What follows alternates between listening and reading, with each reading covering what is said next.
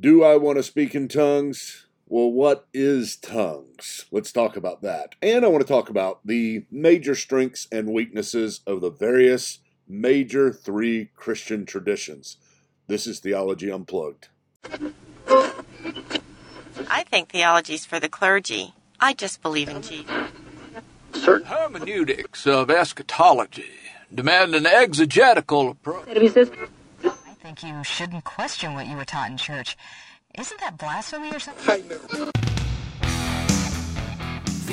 Theology Unplugged.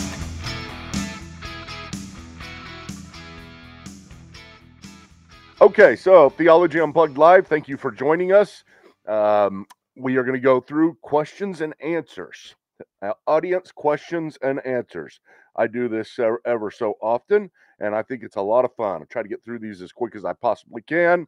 The first one, also, wait, before we do that, I want to put down here on the ticker that you can join us on Thursday night for our Patreon Coffee and Theology. That is our live class. Right now we're doing a course called Of First Importance. You can see that there, but you can also click on the QR code right here, and it'll take you straight to the place. So I'll leave that up just for a moment. Let's go ahead and get to the first question. First question is this. It's the assumption here. It starts with, how can I say you want to be a charismatic? Because I tell people all the time that I want to be charismatic, and I certainly do want to be charismatic. I want to be able to experience the fullness of the gifts of the Spirit in a more evident way in my daily life. I take issue with any Christian who comes and says, I don't want that. You may be tainted by it. Maybe you came from a Christian church where they did it badly, and maybe you don't believe that it's relevant for today, or it's not relevant. It actually goes on today anymore. But at the same time, how could we say that we don't want to be charismatic? Basically, what we're saying, whenever I say this, is that I want to experience the presence of God in a more evident way. I want a little bit more of heaven to be here on the earth, because I can't wait to get to heaven and God to speak to me directly. But I'll take a prophet for right now if I could. I'll become a prophet if the Lord would call me to be a prophet. I'm neither a prophet nor certainly not the son of a prophet. But this question is not that. It's not how can I want to be charismatic, but it says, do I really want to speak in tongues? Well, I mean, yes. I mean, the gift of tongues is a gift, and so it is one of the best self in a miraculous manner. And so what I want to speak in tongues. Now, the question that is very hard that I'm going to spend just a moment on here is that I'm not really sure what the gift of tongues is, or the gifts of tongues are. Let me explain. I do believe very clearly in Acts chapter 2, what you have there, whenever the Holy Spirit comes after Jesus is risen from the dead, he goes back up into heaven, and then Jesus says the Holy Spirit will appear to you or come to you 40 days from now. And that's what happened. 40 days later, they're all sitting in an upper room, and it says, tongues as of fire appeared to them and started distributing itself upon them. So this weird manifestation, the Spirit that was fire coming down, began to settle on each one of them. Then suddenly they could all speak in a language that they know. How do I know it's a language they didn't know?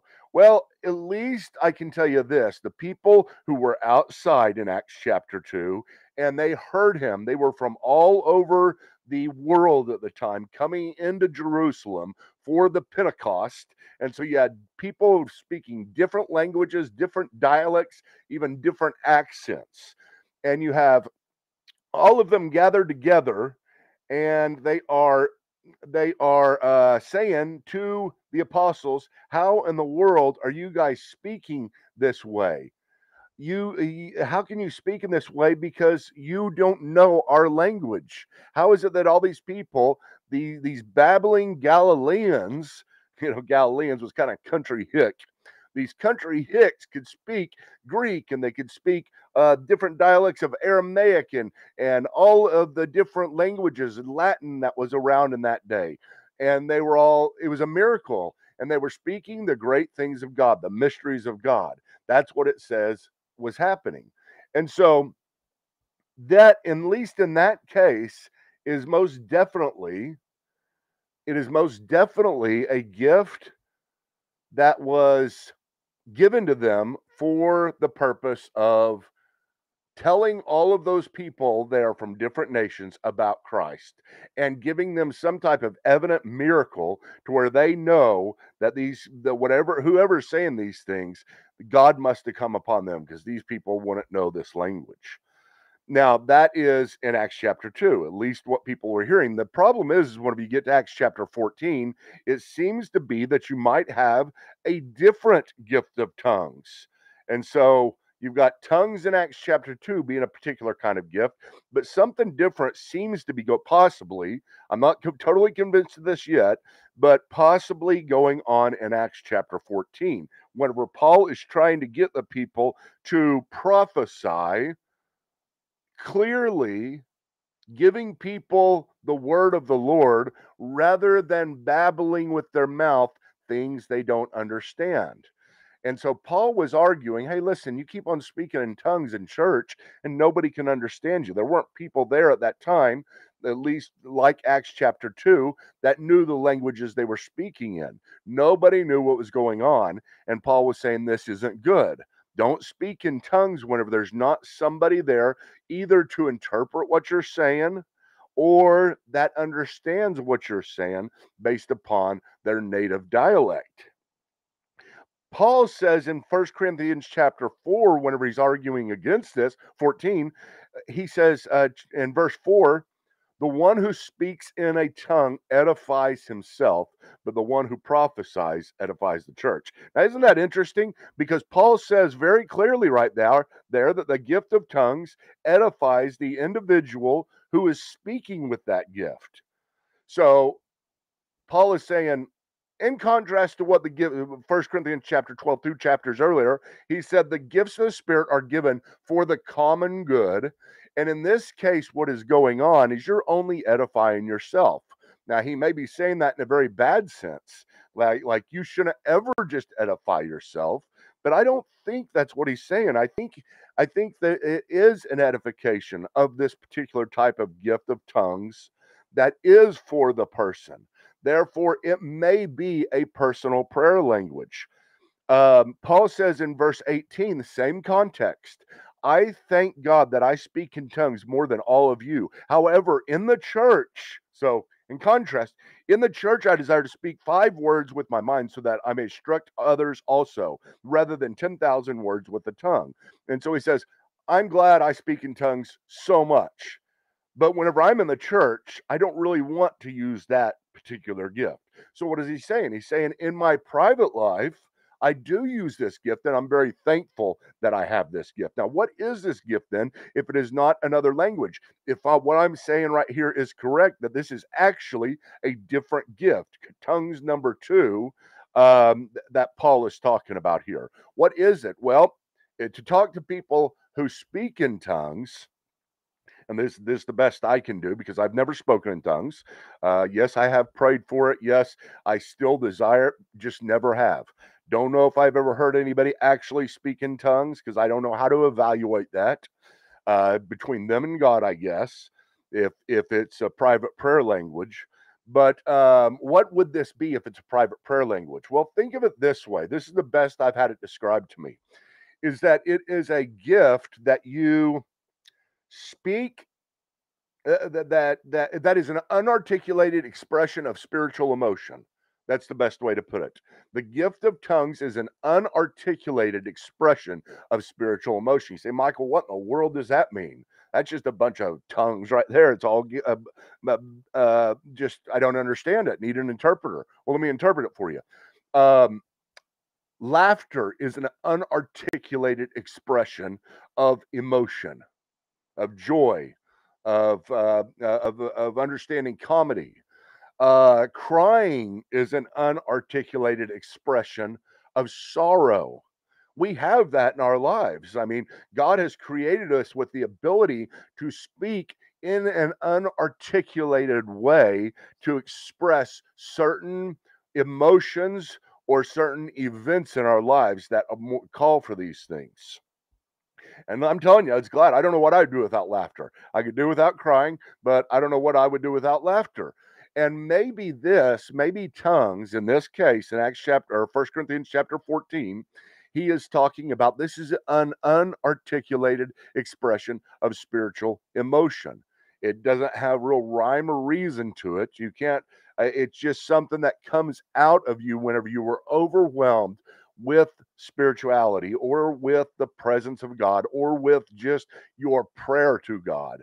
And suddenly it begins to happen. I would love to have that happen. I'm a very emotional person. I love to express my emotions. I love to have my emotions everything good. I love lots of laughter and very few times of crying. But just think if I could add this to it, this new prayer language to where it elevates above laughter, way above laughter. That would be great. So I am open to the gift of tongues being that. Now, again, do I want to speak in tongues? Well, yes, of course. Whatever it is, I want to speak in tongues. But it's hard to define. So let's see here. Next one. What are the strengths and weaknesses of each tradition? Now, this is really talking about the strengths and weaknesses of the major Christian traditions, I think. Not each tradition in all of Christianity, but what are the strengths and weaknesses of each major Christian tradition? I'm going to try to get through this and talk about each one of these, but let's start by talking about Roman Catholics. What is the strength of the Roman Catholic Church? I think the strength of the Roman Catholic Church comes most definitely in their aspiration for unity, their aspiration for oneness, not just oneness in spirit, not just oneness in Christ in the sense that we are baptized into one spirit, but an expression in a real world way of that oneness. And so, therefore, this oneness is expressed by unity in doctrine, unity in practice. And so they do aspire to that. That is what the entire structure of the Roman Catholic Church is built around, the assumption that God wants us to be one in a very real expression. And so that's why you have the Pope. What does the Pope do? The Pope brings everybody together, doctrinally speaking. What do the councils do? The councils bring everybody together, doctrinally speaking. Now, I'm not saying this isn't filled with problems as well. I don't want to go into the problem. There are problems with that simply because, I mean, it's an aspiration, but is it really ever an accomplishment to any large degree? I mean, even whenever you're talking about the councils, the 13 ecumenical councils, who interprets those? Catholics often say to us, "Who interprets the Bible for you?" We say it's our personal interpretation, right? I mean, at least ultimately, that's where it comes down to. It's grounded in our own personal interpretation. Hopefully, we have other people we rely upon, but it's our own personal interpretation. Um, and then they say, well, we don't have to rely upon our own personal interpretation. We rely upon what's called the magisterial authority of the church, or the Pope and the councils. And my question is always, well, how do you interpret them? Who interprets them for you? Who interprets the Pope whenever he speaks ex cathedra from the chair of St. Peter in a dogmatic way? Who interprets the catechism, which isn't even dogma, it's just an interpretation of the councils and the Pope? And so you always come down to the same thing. We're always having to be our own interpreter. Maybe is that the weakness of it? That's not really the weakness. I'm just qualifying that some. The weakness, I would say, primarily with the Catholic Church, is that the Catholic Church does not have, to the degree that the Protestant Church does not emphasize, and sometimes even pulls away from this, the idea of having a personal relationship with Christ. And I think this is so important. It's part of their criticism of us because it's all personal to us. And that's what they would say, and that there's not this community aspect of the church. You are your own silo. There's no big church that God is using to change the world. He's using us individually. Well, we don't really think that, but we do believe, as a Protestant, I do believe that it all starts with a personal relationship with Christ. It is. I mean, that's the question. What have you done with him personally? Who do you say that he is? I don't care who your priest says that he is. I don't care who your pastor or the Pope says that he is, because you cannot, that God has no spiritual grandchildren, as it's many times said. We have to come to Christ on our own in a personal encounter.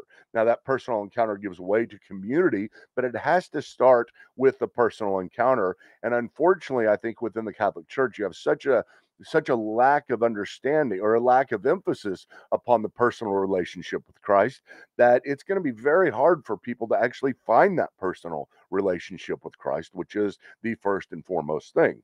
Okay, so let's talk about the Eastern Orthodox Church. What is the Eastern Orthodox Church's strengths and weaknesses? There's the strengths of the Eastern Orthodox Church is their historic value of identity. The whole idea, I know that Catholics are like this in some way, but they have no, I'm sorry. This isn't a good one. I'm going to do a different one. That there is that. I mean, the identity that they have, and there's so much to be said about their tradition and where they get that tradition from. But I think their biggest strength has to do with the mystery that they allow for in the church. And the only reason I can say that is because I'm coming from a tradition in the Western world. Both Protestants and Catholics are Western Christians. And as Western Christians, we speak more about revelation than we do mystery. We are trying, I mean, you look back here and see all of my books and all of the, I mean, this was sometimes how you're defined by as a theologian. How many books have you written? How many books have you read? How many books do you have? Type thing, as if that's some type of virtue in and of itself. The whole idea is we've got a lot of information. As Protestants, even much more than Catholics, we have got so much information, and basically we've got every question answered. I mean, you've got the great historic saints writing volumes and volumes. Go look at St. Thomas Aquinas's works, who both Protestants and Catholics claim, but it's just he answers every question under the sun. So much so he was called the angelic doctor, because he could tell you how many angels could dance on the head of a pin. That's a real thing.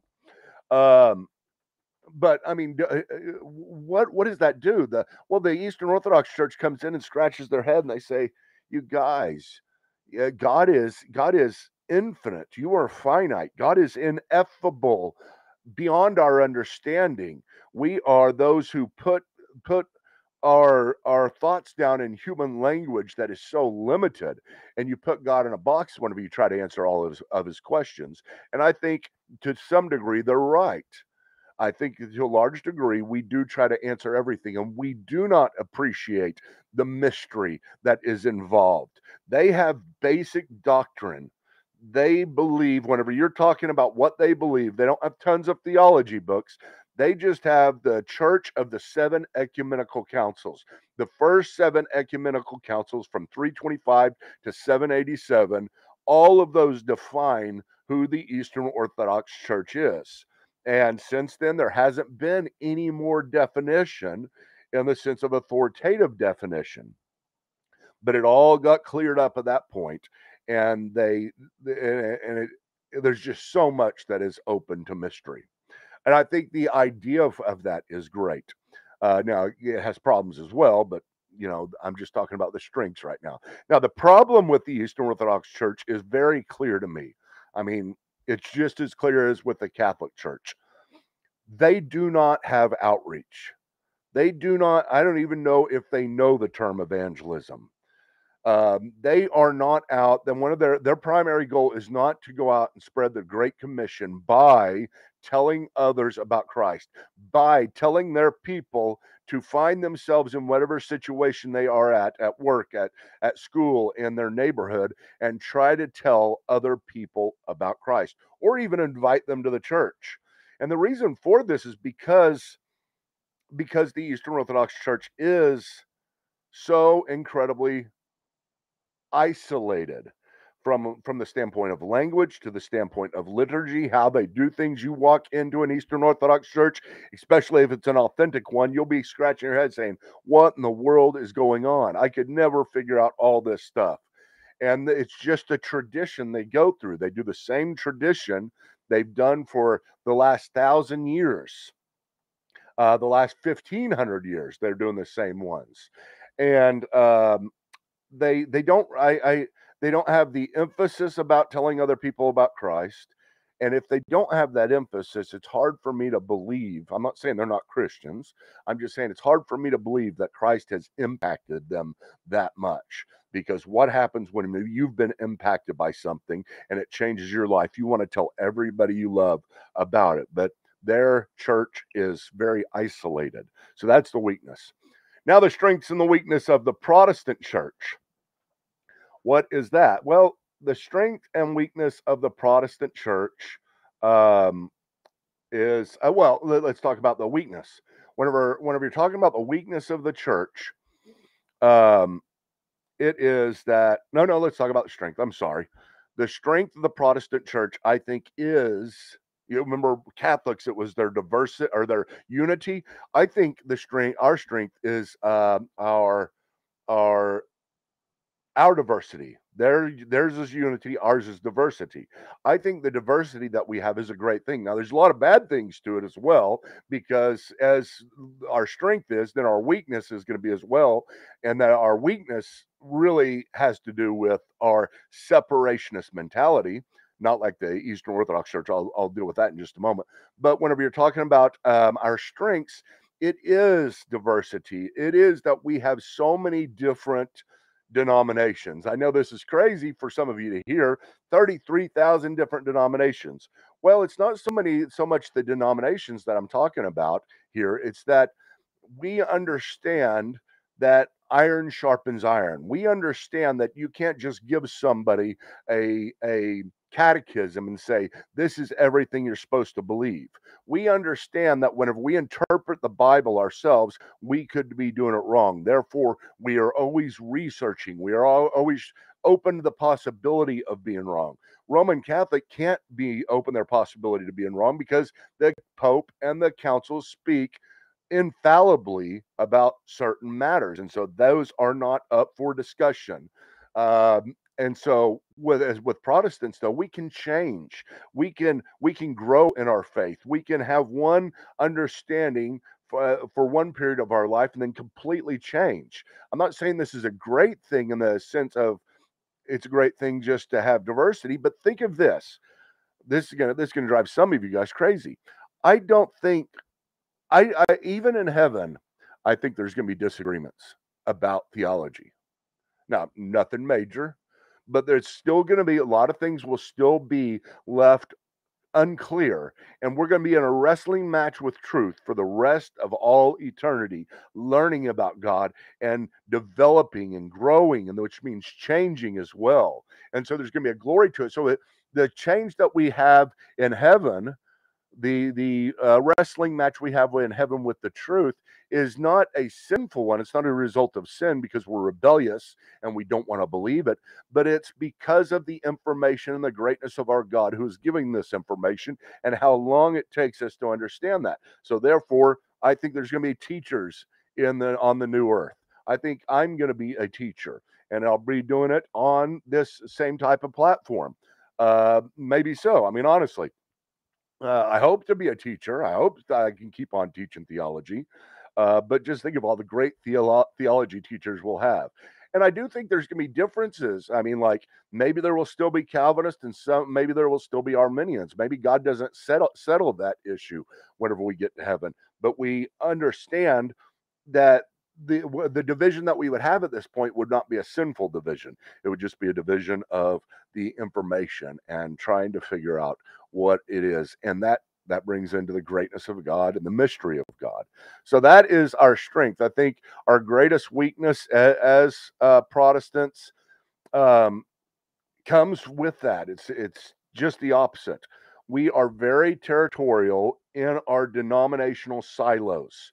We have all of these different churches that are all Protestant, all in one town, sometimes right across the street from each other, four churches on four corners, and they don't even know each other. They are territorial. They want to get all those people from across the street to come to our church because we do everything and we do everything the best. That's sometimes the idea that this creates, and it's terrible. Um, we don't think very much of the Church of Oklahoma City. That's where I'm from. The Church of Oklahoma City.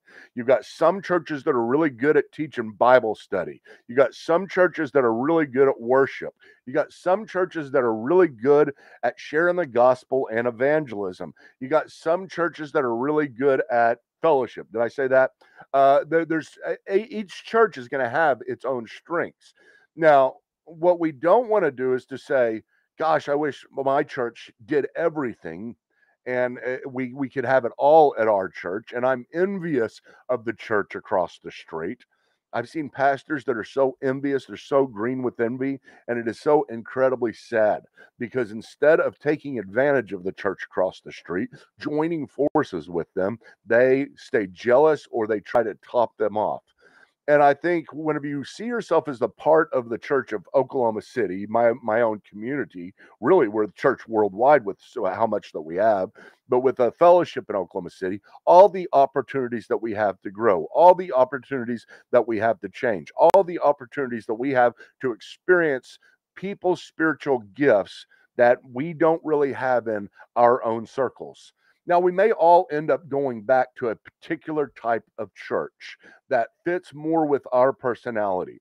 I'm not saying there's something wrong with that. It's only wrong whenever you isolate yourself and you're completely territorial and you do not want other churches to succeed and you do not want to take part in their success.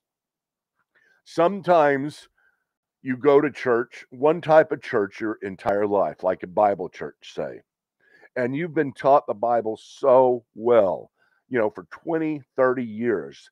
And kudos to you for going to that church and learning the Bible.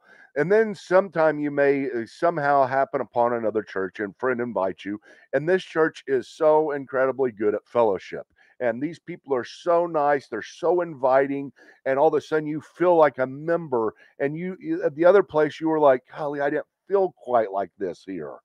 Um, and then you go to this new place and then you take part in the fellowship that goes on there. Or you go to another one and there's evangelism going on and they're preaching the gospel so great that you want to bring all your friends to that particular church. What I would love for the Protestant church to do is to get rid of this weakness and see this as a strength, that we partner together with other churches in accomplishing the gospel. So that is basically how much time have I gone? I don't even know. I may not even be on anymore. No, I'm still on. It doesn't show my time. So I'm going to assume that I've gone for 30 minutes and skip the last couple of questions. I hope you enjoyed this Theology Unplugged. Once again, check us out at Patreon. There's the place again.